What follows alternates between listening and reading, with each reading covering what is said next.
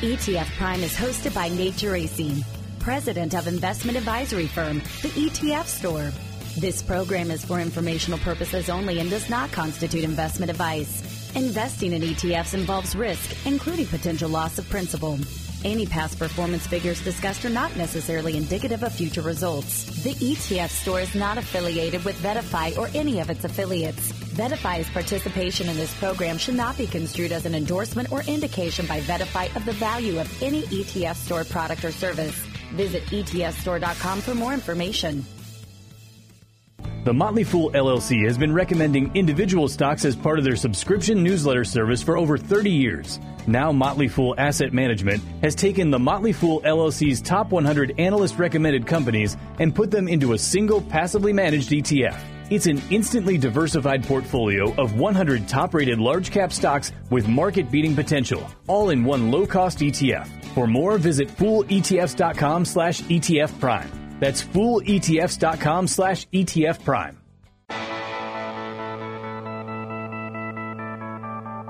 Now it's time for ETF Prime, where we discuss everything you need to know about exchange-traded funds and the world of investing. Whether you're an investing expert or just starting out, Nate will help you get up to date with what's happening on Wall Street and show you how exchange-traded funds can help lower your investment costs, reduce your tax bill, and allow you to take advantage of investment opportunities around the world. And now, the host of ETF Prime, Nate Geraci. All right, joining me will be Leah Wald, CEO of Valkyrie, who currently offers two crypto-related ETFs. The Valkyrie Bitcoin Miners ETF, ticker symbol WGMI. Great ticker symbol. And by the way, that ETF is currently the top-performing unleveraged ETF this year. And then they also offer the Valkyrie Bitcoin Strategy ETF, ticker BTF. That's a Bitcoin futures ETF. And actually, just last Friday, they filed with the SEC for yet another crypto-related ETF, the Valkyrie Ethereum Strategy ETF, which follows a slew of Ether futures ETF filings last week. Grayscale filed first. They were quickly followed by Bitwise, Direction, Roundhill, and now Valkyrie. And I do have some thoughts on why we're seeing those filings now. And then I saw yesterday afternoon, Valkyrie filed for a leveraged Bitcoin futures ETF. Ticker symbol, listen to this, would be BTFD. I'll let you think about that for a minute. But in any event, Leah and I will discuss their two existing ETFs. We'll also dive into their broader crypto investment business because they do offer several crypto trusts for accredited investors. They offer crypto SMAs. They have a crypto hedge fund, which is pretty interesting. So we'll cover those, and then we'll close our discussion by looking at the crypto markets overall. Should be an excellent conversation. Now, to start this week, I have on the line with me both Tom Hendrickson, president of VettaFi, and Emil Tarazi, co-founder and former CEO of Logically, and now head of product at Logically. And you may have seen this a few weeks ago. VettaFi acquired Logically, who, in a nutshell, Logically is a web-based platform allowing advisors and asset managers to conduct in-depth investment research, obviously including, and I would say specifically specializing in ETFs. And so we're going to spend a few minutes discussing that acquisition and what it means for both VettaFi and Logically. And then because you know I'm pretty hands-on, I learn much better by doing, we're actually going to look at some VettaFi platform engagement data around ETFs, which, of course, Tom and I always like to do, but we're going to do so through the lens of Logically and some of the data and analytics they can provide. I think you'll really enjoy this. So without further ado, let's just jump right in now.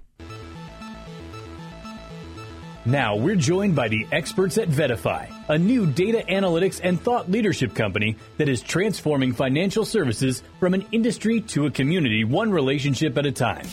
We can deliver value to that advisor because that's what they're telling that they want to engage in. We want to make sure that we're putting the right pieces of content in front of them at the right time. Tom, Emil, congratulations on the new partnership, and welcome to the podcast. Nate, thanks for having us. Great to be here.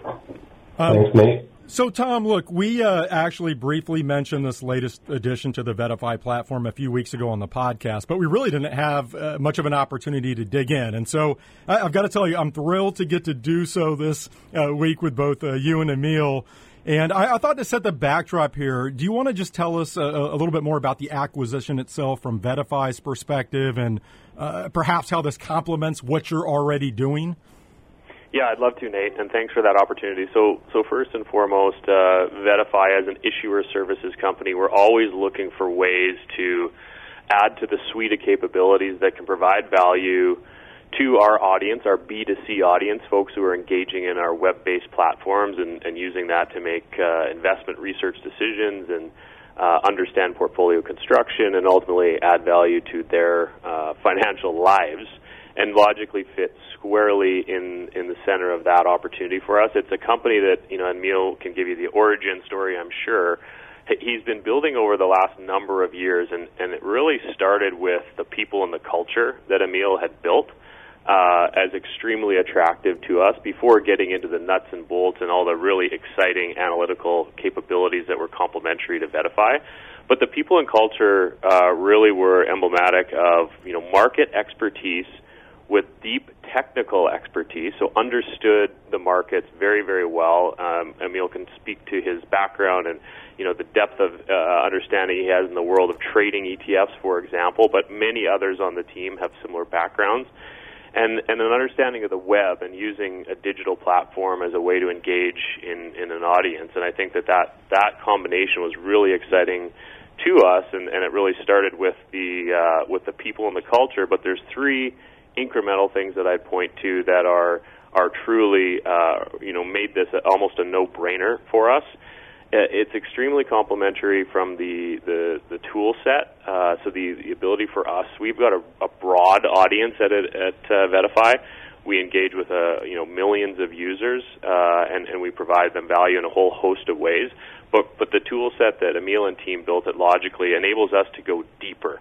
So really an audience depth offering where we could go deeper into the portfolio and double-click and double-click and double-click again in ways that, we didn't have those tools across the platform. Second would be the global nature of the coverage, more than 13,000 funds covered and even more from an individual security perspective. And then, the thing that maybe is not quite as well known, and Emil could speak to this as well, but we're always looking for ways where we can help our issuer partners be more efficient and effective in the way that they're able to allocate internal resource. So there was an issuer solutions approach that Logically built as well, where we're working with a lot of the same clients and partners in different ways, but all with an eye towards how can Vetify enable those partners to focus on what they're truly best at, and building investment product and investment IP and delivering that to an audience, and how can we do more with them so that they can focus on that, ultimately resulting in better investor outcomes. So it's a whole realm of reasons why this made a lot of sense, Nate, but the people, the culture, the depth of the audience, the global nature, and the unique opportunity to add to our issuer solutions offering were all things that were certainly top on the list. Emil, Tom alluded to the origin story of Logically, and listeners know I always love a good background story because as an entrepreneur myself, I know how hard it is to start and build and cultivate a business. It's not easy, right? And so I'd love to hear your backstory. Why did you start Logically? How has the business evolved from maybe where you first began? And perhaps tell us about a few features that you're most proud of that you think differentiate you in the marketplace. Yeah, absolutely. Well, first of all, thanks, Nick, for having me on the podcast. But really, Logically was started to help ETF issuers tell the story about their funds and effectively, essentially how to bridge the gap, communication gap between issuers and advisors. Just to go back a little bit, my background's in computer engineering. I joined Wall Street as a trader, when ETFs were, back in 2006, ETFs were $700 billion in assets in AUM, and then participated in market making and ran the lead market making book and really saw the evolution of ETFs and the number of products grow and assets grow. Up until 2017, when I left the trading market making world and decided to start Logically. At that point, I had worked with many issuers in the whole life cycle of an ETF, from listing it, seeding it, and just really bringing it to life into the markets. Through that experience, we noticed that issuers needed to tell a story about their funds. It wasn't just coming up with a good idea and creating, putting an ETF wrapper around it. It was really about, how do you explain the liquidity concepts behind an ETF? How do you talk about ETFs as building blocks in a portfolio? So the idea behind Logically was really to be the engine that drives asset manager and advisor engagement. So some of our first tools that we built were a tool called True Liquidity and True Cost. And essentially the idea behind it was to look into the underlying holdings of a fund and sort of communicate around the fact that the liquidity of the underlying may be much deeper than the liquidity of the fund. So, through my experience with issuers, many issuers would come to me and say, my clients don't want to trade this fund because it only has, a few hundred or a few thousand shares of volume every day, and I need to trade much more than that. The reality is, with a tool like True Liquidity, you can look at the holdings, apply what's called a transaction cost analysis, not to get into too many details on the math of it all, but using that you can essentially say, actually you can trade $100 million of this with very little impact cost. And what the tool did was sort of bring all this information to the front in a nice visual way, be able to potentially generate a report that you could put in front of clients that showcase that liquidity. And that really resonated with issuers. It was a way of, communicating that liquidity piece in a simple manner. So that's really, some of how we got started. From there, as Tom was alluding to, we started building out really a whole suite of services and solutions for ETF issuers to meet a lot of their day-to-day needs on their website. So there are sort of compliance and transparency requirements for ETF issuers. The Logically API and platform helps drive issuer websites and also can provide tools for both internal, wholesaler or salesperson engagement, but also can be used to engage with investors and clients and advisors that may be interested in learning more about the funds and want to take a deeper look. Maybe you want to compare your fund with a competitor's. So we really provide this sort of turnkey white glove solution to really power up an ETF issuer's website. And then, in addition to that, because we had all this data, we started building a web-based platform, which we call a Logically platform, for advisors. That platform allows advisors to log in and access high-quality global data and analytics. There's a special focus on ETFs. Actually, we have something like 13,000 globally listed ETFs and their holdings and flow information on the platform. But it goes a lot deeper, as Tom was alluding to. There's portfolio analysis tools that allow you to analyze and understand how what I call ETF building blocks fit together. You want to always be ensure that two different funds work together. You're not overexposing yourself to any particular stocks or factor risks.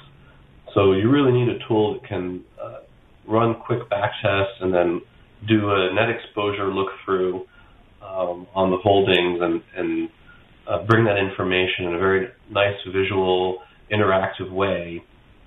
And then being able to output that data to PDFs or Excel spreadsheets is also very important for proposal generation or just maybe compliance or record keeping to show that you've done your due diligence and research.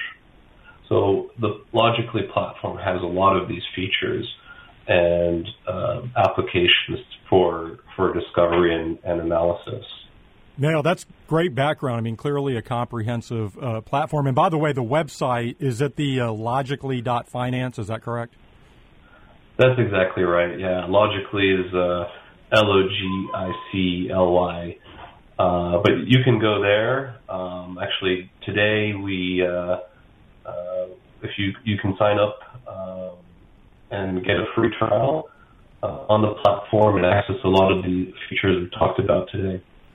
So as I was thinking through our conversation today, I thought what better way to highlight what Logically can bring to the table than to go through some Vetify engagement data and look at it through the Logically lens. Like I said at the top, I know Tom knows I'm a hands-on person. I learn best by doing, so I thought this would be the perfect way to at least give listeners a flavor for some of Logically's capabilities. And, of course, Tom, regular listeners are very well aware. I believe just about every quarter we go through the latest engagement data on which ETFs are seeing the biggest uptick in interest on the Vetify platform.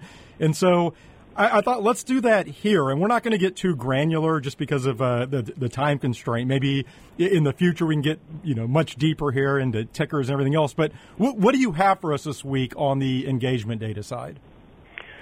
So, Nate, it's really interesting and obviously, an extremely important market dynamic that's playing out in real time here is an extreme movement in interest rates. And so we're looking a lot at the advisor data and the investor data around where within the fixed income asset class are they gravitating and how is that changing over time, as you'd imagine. And so first off, as we look at the asset class level, the interest generally across the Vetify platform in everything fixed income, almost across the board is up and continues to show strong signs of engagement. And when I say up, I specifically mean the first quarter of 2023 over the fourth quarter of 2022, and then into, now that we're halfway through the second quarter, a persistence of that engagement. And then as we sort of double-click and we use our Explorer tool, which is a tool that we have at Vetify to surface particular trends within investor and advisor behavior, as we can go deeper within the fixed income complex, as you'd imagine. And so is it high yield? Is it corporate? Is it treasuries? Where are, and this data that I'm going to bring to the surface is specifically financial advisor data. So the interest in treasury ETFs and everything in and around the content, the tools, the tickers within the treasury ETF ecosystem, we saw a 38% increase in the first quarter, Nate, of this year over the fourth quarter of last year. And the fourth quarter is actually, already up and continued to show engagement. That what we've got now and we're continuing to see is that as we go, like I mentioned, halfway through the second quarter of this year, there's persistence and actually increased interest in the treasury ETF space. So as you could imagine, people are looking at the yield curve and they're thinking about, risk and duration and where are they, allocating their fixed income portfolio. And in a different rate environment, Is it more, some of the plain vanilla Treasury style, or is it more of the corporate style? And we're seeing more to the former, and a continued engagement there. And so I think that's an interesting area to double click on, not because it's just so timely and relevant, but there's a broader theme here as well, as the multi-year explosion in exposures that the ETF wrapper is able to provide to the world of fixed income. It's something that you and I have talked about, Nate, and I think that as the ETF industry we should all be somewhat proud of is the innovation that's happened and the democratization of ability to access things that 5, 7, 10 years ago would have been a much more exclusive investment vehicle. So I found that really interesting. Not sure if you did as well. No, I do find that interesting, and I want to get Emil's take here in a moment. I guess I'll just add, and I've talked about this over the past, 6 months, but when you look at where yields are at now, and if you can get roughly 5% yield risk-free, and you think about the uncertainty out there in the market environment right now between the, this looming debt ceiling showdown. We still have the regional banking stress or issues.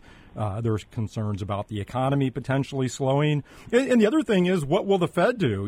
They haven't exactly acquitted themselves well over the past few years, in my opinion. And so they're a little bit of a wild card there, too. And so I think advisors are looking at all of that and saying, you know what, I'm content to scoop up 5% risk-free and wait to see what happens. Now, certainly, longer-term buy-and-hold allocators are going to maintain their positions. But if you have advisors who are maybe a little more tactical or even just making some alterations within a portfolio, it makes sense to me that they're looking to the Treasury ETF space. And I guess the other thing I'll add, you just noted the dichotomy there between Treasuries and, say, corporates. Obviously corporates, and you get into high yield, there's credit risk there. And if the economy does slow down and we have some issues, you may not want to take on that credit risk. So all of that, Tom, makes perfect sense to me, but I think still interesting to see the data manifest itself, as you would expect on the platform. So, Emil, if we take that fixed income category and maybe Treasury ETFs in particular, give us a flavor for how a user of Logically might dive a little deeper here in looking at this category.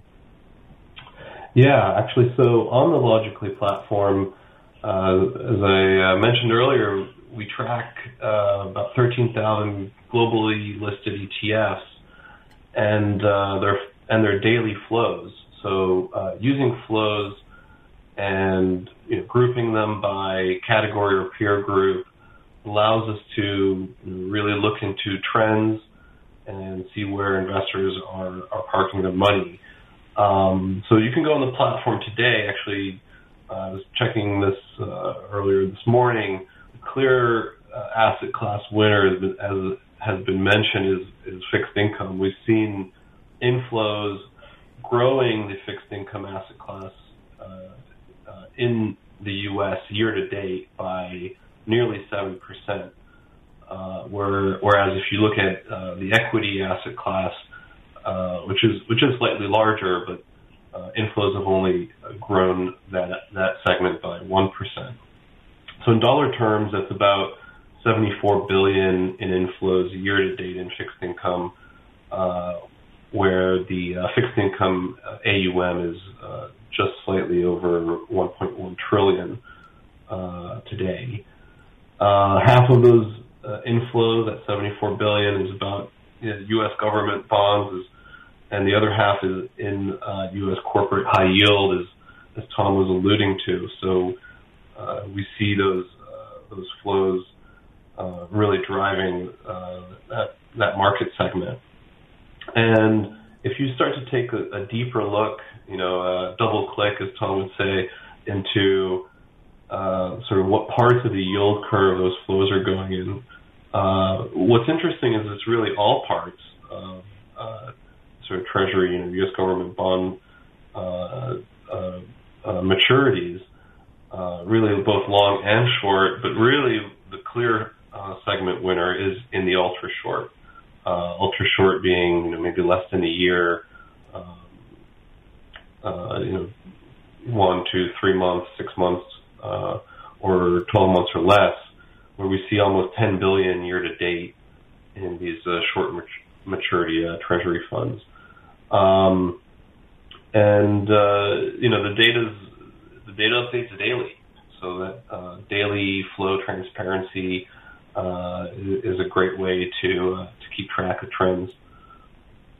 Yeah, and with your point about the allocations across the yield curve, I think what you're seeing there, and again, I've talked a little bit about this recently as well, is advisors and investors taking a barbell approach where, as I mentioned, there is still some uncertainty over what the Fed may do. They are a bit of a wild card.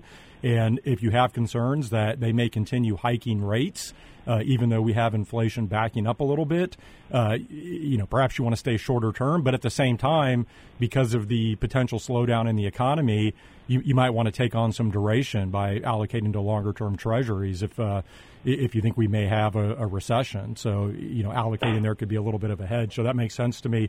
Just a couple of minutes left. Emil, I know it's not a concern with treasury ETFs, but I know one of the potential concerns I still hear regarding bond ETFs in general is the quote-unquote liquidity mismatch, right, between bond ETFs and their underlying, and bond ETFs trading at a discount to NAV and those sorts of things.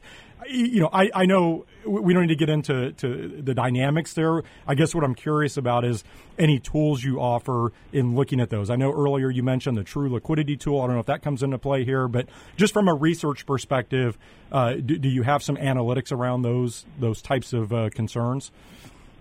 Yeah, absolutely. I mean, that's something that the True Liquidity tool that we talked about earlier definitely looks into. Understanding the holdings of a fund is critical to understanding the liquidity of the ETF. With True Liquidity, you get analytics and metrics that surface those numbers. With bond funds, the ETFs tend to be generally, certain ETFs tend to be more liquid. There's something like the top 20 ETFs by ADV we consider sort of benchmark funds. And really the liquidity of that market helps drive the liquidity of all the other ETFs. So there is actually quite a healthy market, and we've seen it in previous sort of stress periods in the market where the ETFs do actually lead. These tools and like True Liquidity and our analytics on our fund screener can help surface some of this information. Well, Tom, Emil, again, congratulations on this new partnership. I'm excited to dive into the Logically platform myself. I actually have a demo set up, which I'm looking forward to. But congratulations, and thank you both for joining me this week. Thanks, Nate. Thanks, Nate. That was Tom Hendrickson, president of Vetify, and Emil Tarazi, head of product at Logically. Is it time to amplify your income potential? Discover Amplify's high-quality and high-income ETFs designed to provide you monthly income.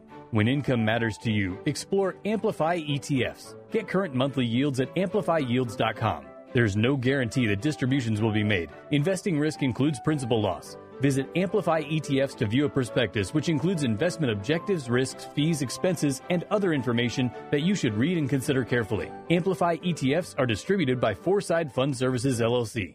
Critical minerals like lithium, copper, uranium, and nickel are in high demand and short supply, but they're critical to the accelerating transition to cleaner energy. Find out how Sprott's suite of energy transition ETFs can help you access a potentially powerful opportunity. Visit SprottETFs.com to learn more. Past performance is no guarantee of future results. Investing in ETFs involves risk, including the potential loss of principal. Asset allocation or diversification does not guarantee investment returns and does not eliminate the risk of loss. The views contained herein are not to be taken as advice or a recommendation to buy or sell any investment in any jurisdiction, nor is it a commitment to participate in any of the transactions mentioned herein from Sprott Asset Management USA Inc., Sprott Asset Management LP, Sprott Inc., or any other Sprott entity or affiliate. Any forecasts, figures, opinions, or investment techniques and strategies set out are for information purposes only, based on certain assumptions and current market conditions, and are subject to change without prior notice. All information presented herein is considered to be accurate at the time of writing. Still, no warranty of accuracy is given, and no liability in respect of any error or omission is accepted. The information provided is general in nature and is provided with the understanding that it may not be relied upon as nor considered to be the rendering of tax, legal, accounting, or professional advice. Listeners should consult their own accountants and/or lawyers for advice on their specific circumstances before taking any action.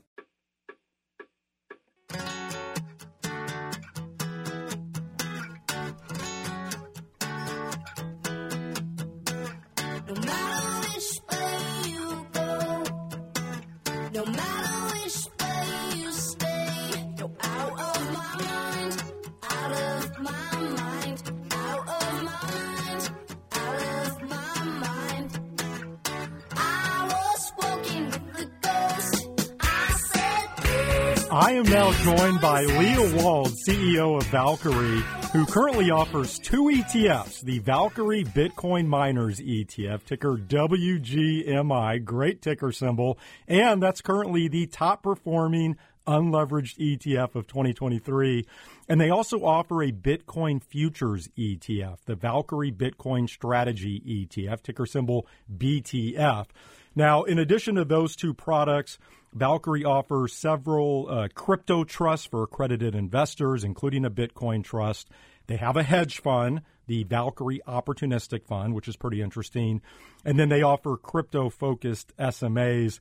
And Leah is now on the line with me from Nashville, Tennessee. Leah, so great to finally have you on the podcast. I feel like long overdue.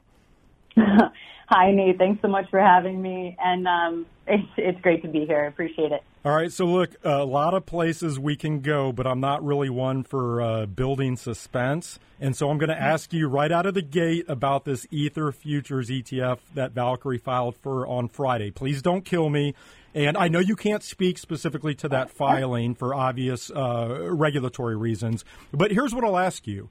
Can you just give us any color at all as to why the time might be right for this product now? Because we saw, I believe, 4 other issuers file for Ether Futures ETFs last week. Has something changed here recently where perhaps the SEC might be more inclined to approve these? Right. I think that's a great question. We did file the application on Friday. Again, we've been hearing from investors for a long time that they're looking to diversify in the digital asset ecosystem through the ETFs, but also the appetite for an Ether product. I think that many of the other issuers have heard the same things from the investors that they speak to. Now, what's interesting is that Ethereum and Bitcoin, capital B for the blockchain, have different utility. So some do see Bitcoin as sound money and Ethereum as a world computer, quote unquote. So I think that, and we think that given those differences, the SEC may be able to classify them differently. Maybe we'll start getting guidance on if Ether is a security or not. But throwing the hat in the ring right now allows all of us to stay more on the pulse and engage with the regulators in D.C. No, that makes perfect sense. And I think you're right in terms of how Ether is classified. And you don't have to respond or comment to this. I'll just say that my take is that the Grayscale lawsuit against the SEC has made things a little difficult for the SEC in that if you think about this, the SEC is basically doing everything they can to defend the fact that they allowed CME-traded Bitcoin futures ETFs to come to market. And so if the SEC feels that strongly to defend those products in court, then I think the question could be raised, why would they also not support CME-traded Ether futures ETF? So my opinion is I think they're in a bit of a difficult spot here. And I think these Ether ETFs might actually be approved. I guess we'll see. But let me ask you this, Leah. Speaking of Grayscale's lawsuit against the SEC, I'd love to hear your perspective on the current regulatory environment around crypto-related ETFs. I mean, obviously the SEC has not gotten comfortable with a spot Bitcoin ETF. Grayscale did file this lawsuit, which even if they're successful, there's certainly no guarantee that that changes anything. So what do you think about that situation with the lawsuit and more broadly just how the SEC has approached crypto regulation? I know Valkyrie has tried pursuing a spot Bitcoin ETF. Right. Absolutely. Yeah, we have since January 2021. Thus far, the general market consensus seems to be favoring Grayscale in that suit. However, what we still believe is that the major hurdle for approval actually lies with the crypto exchanges. So Chairman Gensler has been explicit that until an exchange comes under the purview of the SEC, a spot Bitcoin ETF is not going to be approved. And this has not happened still.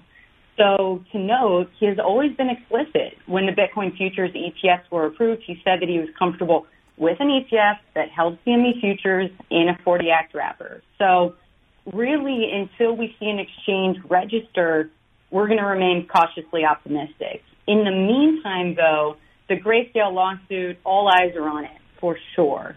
But Grayscale could and should have lowered fees for the trust, and they haven't. A few days ago, one of the most vocally anti-Bitcoin members of the Hill, Congressman Sherman, published a note to the SEC urging them to examine the unethical practices of GBTC. So I say that because I think that DC is catching up generally. There is no mechanism right now to auto-convert Grayscale's listed product into an ETF. So even if there's a positive ruling in the Grayscale suit, this doesn't mean that their ETF would be converted, nor that they would be first in line. So there's a lot to watch. We are positively optimistic, if you will. But the shakeout and what happens afterward, even post-positive ruling, if that happens, is anyone's game. Okay, so a couple of things to unpack there. And, again, I'll give you a free pass if you prefer to avoid delving too deeply into this topic. I'm just not sure what you can publicly speak to. But my understanding is that Valkyrie has taken what I'd call an activist position against the Grayscale Bitcoin Trust, GBTC, basically a proposal to become the new sponsor and manager of the trust. Is there anything further that you can tell us about that situation? You just mentioned it, or you alluded to it, but is there anything deeper you can tell us about that? That's right. We did put in a bid. It is pretty interesting, actually. Valkyrie, we co-founded it, me and Stephen McClurg, on the premise of going to market with a GBTC competitor, our Bitcoin Trust, which we launched in January 2021, which is a grantor trust. So it's always been what we've been looking at is ensuring that there's a structurally, a well-structured, transparent, democratic trust that the market can buy, especially well-suited for the platforms and institutions. In regards to our activism or the rest of the Injuries Act activism, there's been a groundswell. So if you look at the Redeeming Bitcoin ETF, again, a lot on the ground of the Bitcoiners, if you will, but also the large institutions that you've seen with the lawsuits coming from Fir Tree and others. There is a lot of fire from the industry and the largest shareholders of GBTC to see either a conversion or generally redemptions opening up, Reg M files for, and or management fees simply lowered. There's anger, and there's been anger for a long time now. So I think it's something to watch as, again, a lot of the shareholders band up, if you will. Now, will they file, to be determined, but they definitely are pressuring in the background. I don't want to get too far in the weeds here. The lower fees make perfect sense to me. I believe right now GBTC is charging, 2% on NAV, something like that. But, I think the real issue gets into the discount. So last I checked, GBTC is currently trading at around a 40% discount. Is that the main thing? Is a thought that there is a way for them to close that discount? Because I know there's been some back and forth on Reg M and what they can do there. Again, I don't want to get too far in the weeds, but is that really what it boils down to? Right, that's right. Opening up the trust for redemptions, especially given that NAV, there was always an arbitrage play that was played until 2021 when that discount presented itself because there was notoriously a premium. So a lot of the investors have been locked up since then and unable to get out. Now with the discount, it's even more enticing to do so, but also frustrating for those shareholders that have been stuck on the primary level. By the way, going back to your point on the SEC and, Gensler has been crystal clear that he wants oversight of crypto exchanges before, they'll approve a spot Bitcoin ETF. I agree with you. I don't think anything's going to change until that happens, but it will be interesting to see what happens if Grayscale wins the lawsuit. I've actually posited that perhaps the SEC forces the closure, delisting of futures-based ETFs. I don't know how realistic that is. I just know that Gensler has been, again, crystal clear regarding his oversight of crypto exchanges. And by the way, again, I know you can't speak to this, but I saw yesterday that Valkyrie filed for the Valkyrie Bitcoin Futures Leverage Strategy ETF, which I love this ticker symbol. And I'll just give the ticker and we'll leave it at that. It's BTFD. So that has to be one of the best in the crypto space if it comes to fruition. But Leah, let's move on here. I do want to briefly cover the two existing Valkyrie ETFs, and then we can talk broader crypto markets. And so the first ETF you offer is WGMI, another great ticker symbol. That's the Valkyrie Bitcoin Miners ETF, which, as I mentioned, is having a huge year, up nearly 130% as of this morning. Can you just take us through some of the basics? What does this hold? Absolutely. So the Bitcoin Miners ETFs do provide exposure to publicly traded Bitcoin mining companies that are mainly located here in North America. I think what's easy to understand is that it's very akin to gold versus gold miners, if you're thinking about trading. Historically, miners have underperformed in bear markets and overperformed in bull markets. So Bitcoin's price appreciation has really been helping these miners this year. We can definitely go into why we think it's overperformed Bitcoin's price. But really in its basic form, there are a good amount of publicly traded Bitcoin mining companies here in the U.S. and in Canada, so that ETF holds such. What's interesting is if I look at the other quote-unquote blockchain ETFs on the market, overall WGMI has popped much more this year than those other products. Any thoughts as to why that is? Right. Our Bitcoin Miners ETF is actively managed, and I think that's a huge advantage for us and for any of the investors in this product. There is a lot of quick moves that happen in the Bitcoin industry and definitely a lot of news-based events for the mining companies. They can be very volatile, which if you're an active portfolio manager is a great opportunity, and I think that we've seized that opportunity. One thing I'm watching for in this space is just flows, because I've been a little bit surprised given the performance this year that there haven't been greater inflows, not only into WGMI, but just across the entire, again, quote-unquote blockchain ETF space. So that's something I'll be watching moving forward. Okay, the other ETF you offer is the Valkyrie Bitcoin Strategy ETF, ticker BTF. This holds CME-traded Bitcoin futures. I think pretty straightforward exposure in that regard. But anything in particular you would highlight with this ETF?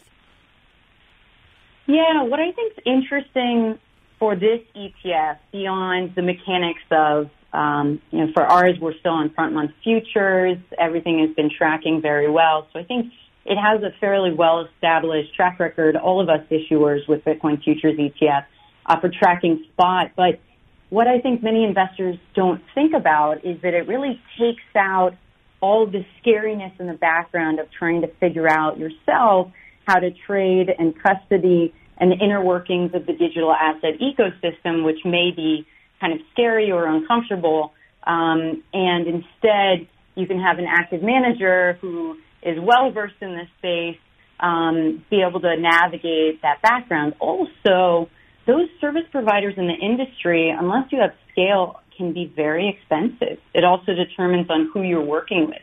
Custodians can be exceedingly expensive. So buying spot and navigating with transaction fees or exchanges and all that it encompasses, especially if you want to keep your Bitcoin safe, is actually very expensive. Now, what I personally think is very important, and I know this is pretty nerdy, but at Valkyrie, we eat, sleep, and breathe Bitcoin. Some of our folks on the team were on the original Satoshi mailing list, which is, when Bitcoin's code was first announced to the world. And some of our traders have been around trading since 2013 on these real clunky, technologically heavy exchanges. So, again, we all know the traditional advantages of ETFs. We understand that this is a fairly basic product. But, again, unless you know how to navigate the ecosystem, and unfortunately last year it was, as we all know, exceedingly rampant with fraudsters and scammers from what we all believe to be reputable companies, a lot of people got hurt. So it's very important, I think, that in the background, issuers know exactly who to work with, who are prime time, who can be trusted in order to keep this in a safe way. Obviously, it being CME paper futures helps a lot in that front, but there still are a lot of industry players that you need to be watching, as well as underlying. And I think it's still potentially a little complicated right now, given what happened last year. I'm glad you mentioned that, and I'll actually take your point a little bit further, because what you're alluding to there is something that I've talked about in the past, and what I call this is crypto street cred. And the way that I would describe this, we can say, okay, we can look at the different Bitcoin futures ETFs on the market and say, they're relatively similar. But the way you have to think about this, and I'm not advocating for one issuer over another, but I think my point will come across, which is that let's say you're an advisor and you own a Bitcoin futures ETF, and you want to be able to have access to comprehensive research and understand exactly why the market's moving the way it is and some of the potential dynamics moving forward. Well, you need somebody who has crypto expertise to do that, right? And I know, Valkyrie, for example, I read your research. You put out fantastic research continually. It's in depth. You have a deep bench of people who have been involved both in the traditional markets and in the crypto markets, and so they understand how to talk to advisors. So, again, everybody do your own homework, but I think that's what you're getting at there. And I am a believer in, that crypto street cred, and really that could be any segment of the market, right? If you're allocating to high yield bonds, you want somebody who's an expert in the high yield bond space. So I'll leave it at that. I guess getting into that a little bit more, just as I think about your business model, and we'll talk crypto markets here in a moment. But can you tell me a little bit more about your overall business that you're building with Valkyrie? Because besides these ETFs, I mentioned this at the top. I show you offer those 3 crypto trusts. So Bitcoin, Polkadot, and Zliqua. You have that hedge fund, the Valkyrie Opportunistic Fund. And then you also offer crypto SMAs. So just high level, how are you attempting to position the firm within the crypto product marketplace? Yeah, absolutely. So again, if you think about the composite whole of Valkyrie's product suite, there's a little bit of something for everybody, if you will. The SMAs we've been attempting to launch for a few years now, but again, we were not comfortable with the service providers to service those SMAs for the advisors. So those are the traditional SMAs that we think about in this space. They're targeted at advisors and TA and financial advisors, and can be slotted onto the platforms and integrated into TAMPs.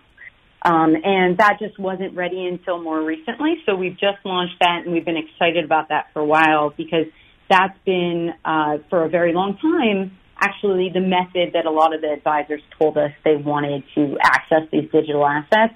The difference that we have there and across the product suite that you'll see, beyond the grantor trusts, which are, traditional grantor trusts, that's buy and hold, the rest are actively managed. Our ETFs, our opportunistic funds, the SMAs, they're all risk managed. So that's something that we pride ourselves on and think is exceedingly important. It's something that, we've talked about already on this podcast here, Nate, but unless you can understand intimately the market dynamics of digital assets or exposure instruments to digital assets, it's very important that you are on the pulse of the market and managing accordingly. If there's one thing every investor has likely learned this year and last, is that you can't just sit even if you think that something is safe, like treasuries. So you need to constantly be hedging accordingly, and that's something our team does and is going to continue to be focused on. So in those SMAs, we can go into cash, et cetera. So that's definitely the focus of our product. By the way, I mentioned earlier I'm not advocating for one issuer over another, but one thing that I will say is that Valkyrie has to have one of the best brand names in asset management, which where did that come from? Yeah, absolutely. Stephen McClurg being my co-founder, he hails from Guggenheim Partners. A lot of our team members do. We're a bit obsessed with mythology. Admittedly, even my daughter's name is Athena, so we can't get away from it. But Valkyrie, we thought, was a very powerful name. Valkyries are the Norse female warriors who really guardians and arbiters who would go onto the battlefield and tell, the fallen warriors who was worthy of going to Valhalla or not. And we thought that as we entered this crazy space, and again, with what we believe to be democratic products that, would fulfill the need against the GBTC products, we kind of wanted to take this ethos on. So appreciate it, and we're a bit obsessed with mythology over here, and it's important. Yeah, I love that. I remember when you filed for your first ETF, and I just hadn't heard of your firm before. That just jumped right out at me. I love that.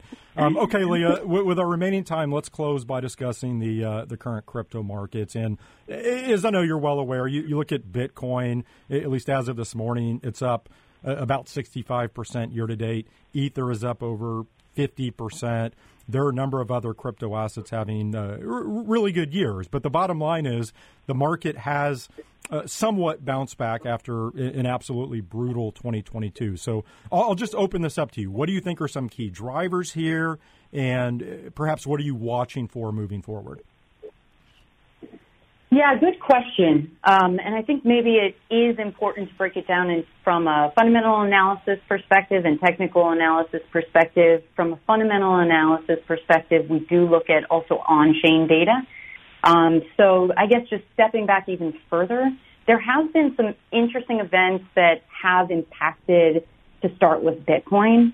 Again, the tax loss harvesting in 2022 was quite huge. That was, obviously related to sell-off and buyback, and that changed the dynamics in a positive way. There's also been something called ordinals and NFTs on Bitcoin. This is new, and this has actually driven a lot of on-chain activity. Miners have gotten a lot more capital from this, and this has actually kind of revamped the Bitcoin blockchain in a different way. But there's been a lot of buying and selling on the Bitcoin blockchain because of this new technology, again, similar to NFTs that we're familiar with last year. There's also been a lot of commerce that's taking place on the Bitcoin blockchain. So from a general activity perspective, there has been a lot that's happened. So that's interesting in light of, again, a lot of the institutional investors have remained on the sidelines this year. Obviously, regulatory uncertainty, et cetera, but it has performed very well. And something I think is interesting for maybe the listeners to understand is that these digital assets are very much core to their communities. And if communities are strong and healthy, the developers are interested and working, that is the importance of building and honestly leads to the price appreciation of these coins. So the scary thing is if you look at any of these alternative coins or Bitcoin and nothing's happening, that's what we're looking for as well. But if there's activity, if there's on-chain where you're seeing miners getting involved, although you should remain, adherent to what you're seeing in technical analysis, this actually is some of the most important data points for understanding if there's going to be long-term health. So just from a TA perspective, we are still feeling fairly bearish. We're a bit concerned. We're seeing a head and shoulders pattern. But if you look out from more of a, again, long-term investor perspective, there's a couple of events that are happening in Bitcoin. One is called the halving. I won't get into it right now, but it's a very bullish event for Bitcoin, again, in the technical code. From an ETH perspective, it's also the same. There was a very successful code upgrade that was called the Shanghai upgrade. Staking on ETH unlocking went successfully. Developer activity is continuing. And there's actually been a lot of TradFi, traditional finance, experiments with the digital asset ecosystem of tokenizing assets. KKR and Avalanche, or AVAX, which is their native token, kind of famously made some headlines last year on that. And typically, when there's positive developments on other alternative coins, you will see correlative price appreciation with ETH. Now, Bitcoin and ETH sometimes aren't as correlated now as they used to be, as people are starting and investors are starting to see them differently. But again, as much as there's concerns in the market from every other larger money manager, there has been positive developments in those ecosystems themselves, and that does matter. Leah, with Bitcoin in particular, I would say three broader factors that I've seen investors point to as to why it's performing better this year would be obviously the regional banking crisis or whatever you want to call it, and just concerns about storing money in those banks and looking at some alternatives. Of course, the debt ceiling showdown that we have coming up and some of the concerns around that, and then a potential Fed pivot. I'm just curious, do you have any thoughts on any of those factors and potentially how they're driving Bitcoin this year? Yeah, absolutely. It is, of course, interesting to see the inverse relationship of, unfortunately, the bank failures in the U.S. and traditional markets to the price appreciation of Bitcoin. From a Bitcoiner stance, we say be your own bank. And there's been an interesting belief, again, that Bitcoin may be a safe deposit box, if you will, while we're concerned about the banks. And you've seen money inflows to that effect. There also has been a difficulty in the crypto ecosystem of the companies building in crypto to secure banking access. And quite a few have been taken off their own banks. When that happens, they are using native crypto methods. So many service providers are accepting in crypto and they're transacting directly in crypto while the banking situation is getting figured out. Also, of course, we do believe those macro factors. Inflation is always a common topic, and as Bitcoin is a deflationary asset, we do believe that store of value principle for Bitcoin can become more in the limelight here, and some people do believe that it is acting in that manner. Well, Leah, great stuff this week. I think you and I could talk for several hours. Maybe we'll have to do a longer form podcast at some point, but really enjoyed the conversation this week. So glad to have you on. Thank you for joining me. Same here. Thank you so much, Nate. That was Leah Wald, CEO of Valkyrie. That'll do it for this week's ETF Prime. Next week, I'll be down at the Inside ETFs conference in Hollywood, Florida.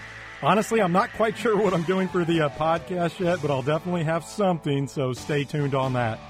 Until then, have a great week, everyone. Same as the whole